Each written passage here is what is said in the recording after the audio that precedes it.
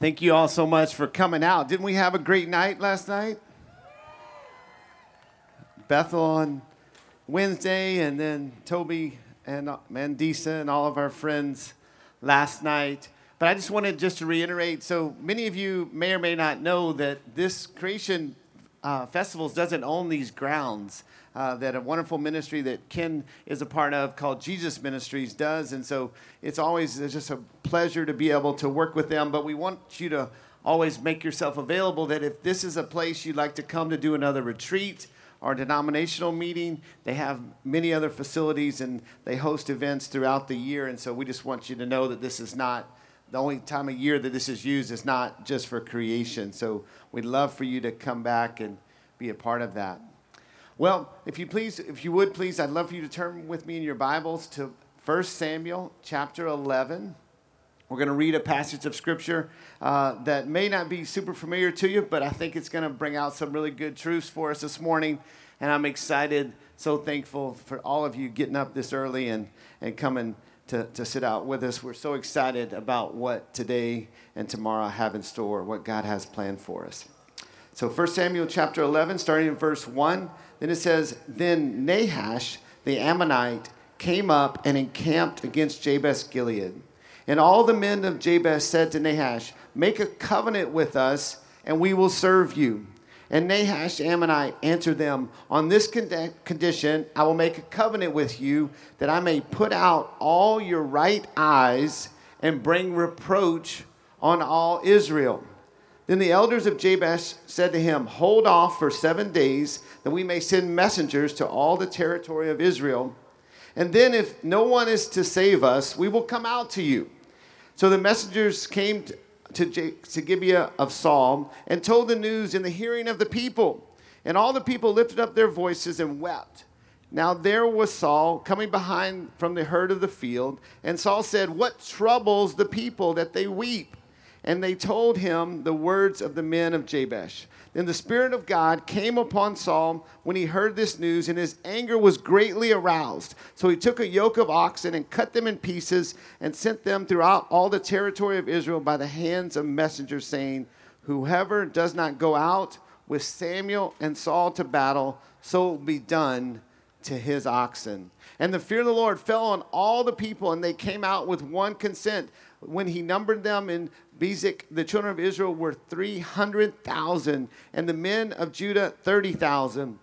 And they said to the messengers, Who came? Thus they said to the men of Jabesh, Tomorrow by the time the sun is hot, you shall have help. Then the messengers came and reported it to the men of Jabesh, and they were glad. Therefore the men of Jabesh said, Tomorrow we will come out to you, and you may do to us whatever seems good to you. So it was on the next day that Saul put the people in 3 companies, and they came into the midst of the camp in the morning watch and killed Ammonites until the heat of the day. And it happened that those who survived were scattered, so that no 2 of them were left together. Now, this is, like I said, a story you may not have focused on a lot in the Bible, but it's still got some amazing truths to us. And one of the things that I was excited to remember is that this happened in the morning, just like we're here in the morning.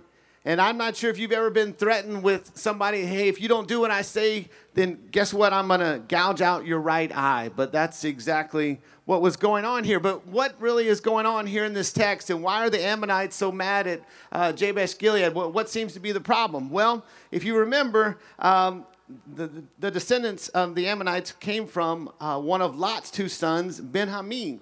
And so he was one of Lot's sons, and so they were cousins. So the Ammonites were cousins with Israel. And as you know, you probably experienced this in your own life, sometimes families fight.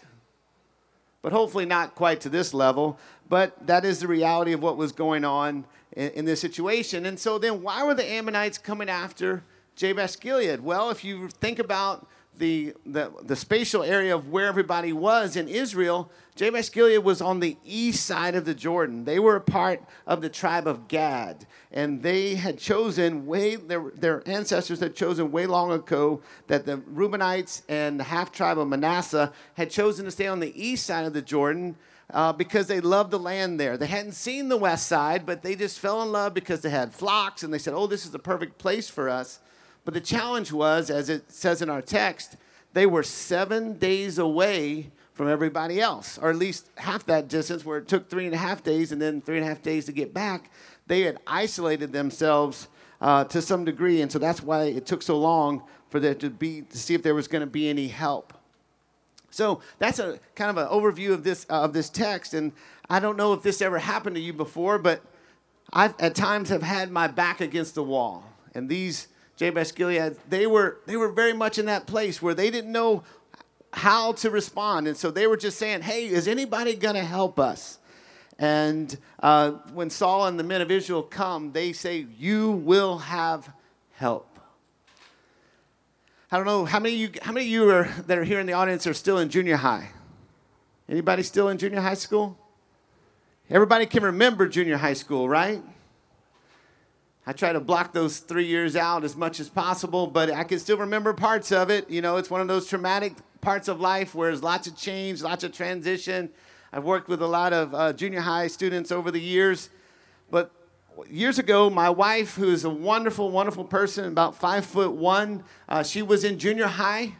And she and this other young girl, they had an argument of some kind. And my wife had said something that made her mad. And so they agreed that they were going to go out and fight.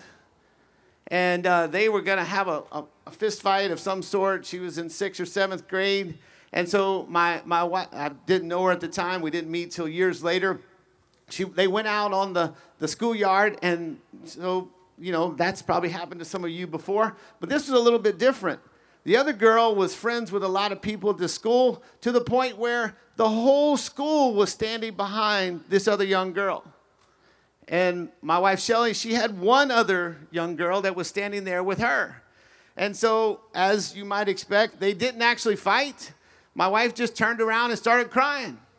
That was her response to that, because she had definitely had her back against the wall, and there was nothing that she could do to be able to overcome that pressure that was going on. Well, that was 23. We've been married for 23 years, and now I'm at a place where I've had her back for all those times, and so we're excited that she hasn't had to face that, at least not all by herself anymore. So I don't know exactly what fight you may be facing this morning, or maybe it's been a journey of a fight that you've had a challenge with for some time. You may have come to this festival, and even the people that you're with don't really know the pain that you're dealing with on the inside. Maybe you're trying to be strong for others because you're the leader of the group. Maybe you're the one that organized this trip and got all your friends and family here, or your church group or youth group. But God is wanting you to not just persevere in your own strength, but He wants to restore the joy of your salvation this morning, this whole festival season of all the things that God has planned for you to encounter. So what do you do when your back is against the wall? Well, in this story, they yelled for help. But if that didn't work, then they were just going to go out and just try to fight it out the best that they could. And so it was a mess for them. So you either get to go out, and they chose, thankfully, that people ran to their aid. Thankfully, Saul and all of Israel came to their assistance. But what about us and our messes? We're so glad you asked. Another scripture that I'd love to share with you is Psalm 46. It's been such an encouragement to me in times when I've had challenges. It says, "God is our refuge and strength, a very present help in trouble. Therefore we will not fear. Even though the earth be removed, and though the mountains be carried into the midst of the sea, though its waters roar and be troubled, though the mountains shake with its swelling, there is a river whose streams shall make glad the city of God, the holy place of the tabernacle of the Most High. God is in the midst of her. She shall not be moved. God shall help her just as at the break of dawn. The nations raged, the kingdoms were moved. He uttered his voice, the earth melted. The Lord of hosts is with us. The God of Jacob is our refuge. Come, behold the works of the Lord, who has made desolations in the earth. He makes wars cease to the end of the earth. He breaks the bow and cuts the spear in two. He burns the chariot in fire. Be still and know that I am God. I will be exalted among the nations. I will be exalted in the earth. The Lord of hosts is with us. The God of Jacob is our refuge. So what do you do when your back is against the wall? Well, hopefully the first thing you do is, if you're taking notes, is you choose to look to Jesus as the one that's going to be able to make a difference.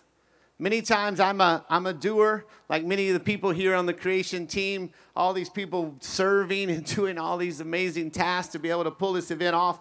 But when you're in a mess, there's just many times it's just limited what I'm going to be able to do of my own strength.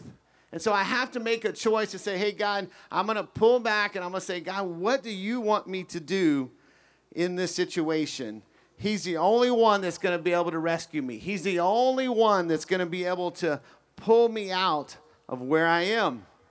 And many times that means that we can't choose to run into pleasure. Many times people do. They use that as an escape whenever they're in a jam. Well, let me just seek pleasure, so maybe that'll help get me out of my mess. Or maybe sometimes people, they just choose just to run away from the problems. But many times those problems, they just follow us to new locations, and we still are in the same place. We're in a different place, but we're in the same problems. So we have to make sure we're looking to Jesus. The second thing that you probably already knew, but we just want to make sure, once again, we're just looking at the very basics of how do we trust God in these situations, is to search the Scriptures for the specific encouragement that God has for your individual need. I remember years ago, my wife and I were faced with a really traumatic situation, and we were trying to make a choice on what we should do next in our ministry career, and we weren't really sure what the next step was. And my wife told me, said, we need to find a scripture.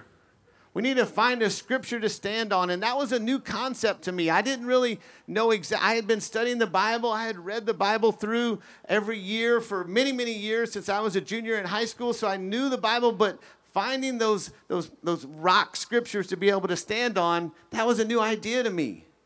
And so it was just a great opportunity for me to learn that principle. And so obviously having that daily time in God's Word that I referred to gives us the basis to be able to seek for those special things that we need, and believing that God's going to give us those nuggets every single day. We're not just reading the Bible just to check it off our list. Hey, we did it. I've been there before because like I said, I'm a doer. It's easy for me to say, hey, I accomplished the task. God, thank you. Now I'm going to move on and kind of carry on for the rest of my day on my own. Whereas rather, God's trying to give us principles every day to help us walk through those choices. But in times of great pain, in times of great anxiety, once we have that base of a platform of saying, hey, I've spent time with God, then choosing to sit at his feet and say, hey, God, I really need you to speak something specific to this need. It's amazing when we take that time how God will respond. Recently, I was in Brazil and was sharing different, working on a project there where we're going to build an orphanage. And we went from outreach to outreach, and this Brazilian businessman, everywhere we went, he wanted me to share another scripture and share another encouragement for all these different outreach groups that he was bringing me to. And so it was one of those instantaneous moments where God had to give me inspiration, and that's exactly what he wants to do for you in your time of need as well. So the third thing, we're going to look to Jesus, we're going to search the scriptures, but the third thing is we're going to surround ourselves with a small group of friends who will stand with us in our time of need. And that's going to involve choosing to walk in fellowship with a body of believers that maybe it's a little bit larger group, but then ultimately we want to go into deeper fellowship with a smaller group of believers. Maybe that's people that you go, that you're literally in a small group with, or maybe in my situation, sometimes it's friends that are all around the country that we just have a lot of shared experiences, and because of that, God's really used each other to be able to encourage each other in challenging times. I have a friend, and I'm going to bring him out on stage right now. Come on out, Van. And he happens to be here with me. I'm going to kind of tell some of our story about how we've walked with each other. Some of y'all, he was one of the ministers that shared in communion with us last night in their little skit that I thought was just so appropriate to be able to kind of depict what it meant to be able to care for each other. And so Van and I have known each other a long time and in lots of different avenues, but the reason why we're friends now is because we've chosen to be able to care for each other. There's been times whenever Van was in a place of need, and he lives in Nashville and I live in New Orleans, and I didn't know exactly what was going on, but Van's told me that several times he was literally in his driveway and contemplating, what do I do next? How do I get out of this mess? And God would lead me to call him several times. And so that's just the way relationships work when we choose to be able to invest time in each other. And so then years later, this was some other things happened and passed. And about 4 years ago, I went through a place of great trauma. And it was just a ripping, just totally, we just didn't have any idea of what was, my wife and I didn't have an idea what was coming. And I was the doer. And so 6 months passed where I was just kind of rebuilding our whole lives. And then at the end of that 6 months, I realized, man, I'm really angry with some people. Not just angry, but I made a list of 25 people that I hated at that point. And I reached out to 5 friends. Van was one of those 5, and several ones of them text back different ideas real quickly. And Van and I actually had a trip where we were headed to together to to connect with the creation team. And so at that moment, he really shared this amazing story with me. So Van had a challenge in his relationship, challenge in his life where he really was in a place of unforgiveness toward one of his close relatives. And so he shared this scripture in Matthew chapter 5, verse 43 and 44. He said, "You have heard that it was said, 'You shall love your neighbor and hate your enemies.' But I say to you, love your enemies, bless those who curse you, and do good to those who hate you, and pray for those who spitefully use you and persecute you." And so Van went on to tell me, he said, hey, in this relationship, man, I was not in a place where I could forgive him yet. And that's where I was. I was in a place where I knew it was wrong to say I hate someone, because that means that I would, in the New Testament, that means it's just the same as if I wanted to kill them. And so in the forgiveness journey he said, I just had to go to the end of the scripture, and he started praying for them. And he would say, he started out for 30 days, he said, I pray that you give Fred a good day, even though I don't mean it. He's not kidding. I'm like, Lord, give him a good day. You know I don't mean this, but do it anyway. And so Shelly and I started doing that together. Pray for Doug and pray for Fred and Sam and Susie. And miraculously, after that first 30 days, some of them, we could pray a little bit more. Hey, God, the compassion began to come, and all those things where we saw that was not about us anymore. It was about what God was trying to move us into and what he was trying to do in their life as well. And so the compassion began to come and healing began to come. It took 2.5 years for me to come to the place where I could feel like I had forgiven all 25.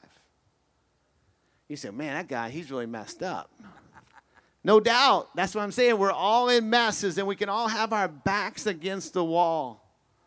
But we have to make the choice to surround ourselves with friends, surround ourselves in God's word, and choose to make sure that we don't try to just work it out ourselves, because God's the only one that can be able to redeem it. So what do you need God to rescue you from today? Is it a family mess? Maybe a mess you helped make? Or maybe it's just an attack on you that you never saw coming. God is not surprised by all this, and he has a plan to bring you to a place of health and healing. We just have to ask for help, surrender to God's plan, and then be willing to do what he asks us to do. Van, would you please pray for us all? Heavenly Father, we come to you right now appreciative of this moment where we can hear the truth and we can hear it in love and look at ourselves and realize even though maybe somebody has hurt us, maybe we have walked through something extraordinary that was debilitative to us, that we can come before you and place it before you in a real way and not just some religious way, Lord, but we can literally say, God, give this person a good day, and we can still be honest with you, Lord, and say, hey, I don't even mean this prayer, but maybe do it anyway. And Lord, just like in my life, after 30 days, I found myself praying, I give him a good day, I guess I mean it, and help him with whatever makes him so mean. And then, Lord, 30 days later, you did it. You started to break my heart for this person, and I started really interceding. And Lord, I just pray that for every one of these folks here who are just possibly going through something, having been through something, holding on to something, Lord, that they will see that your scripture, Lord, is so alive and so real and is so applicable to today and to this moment.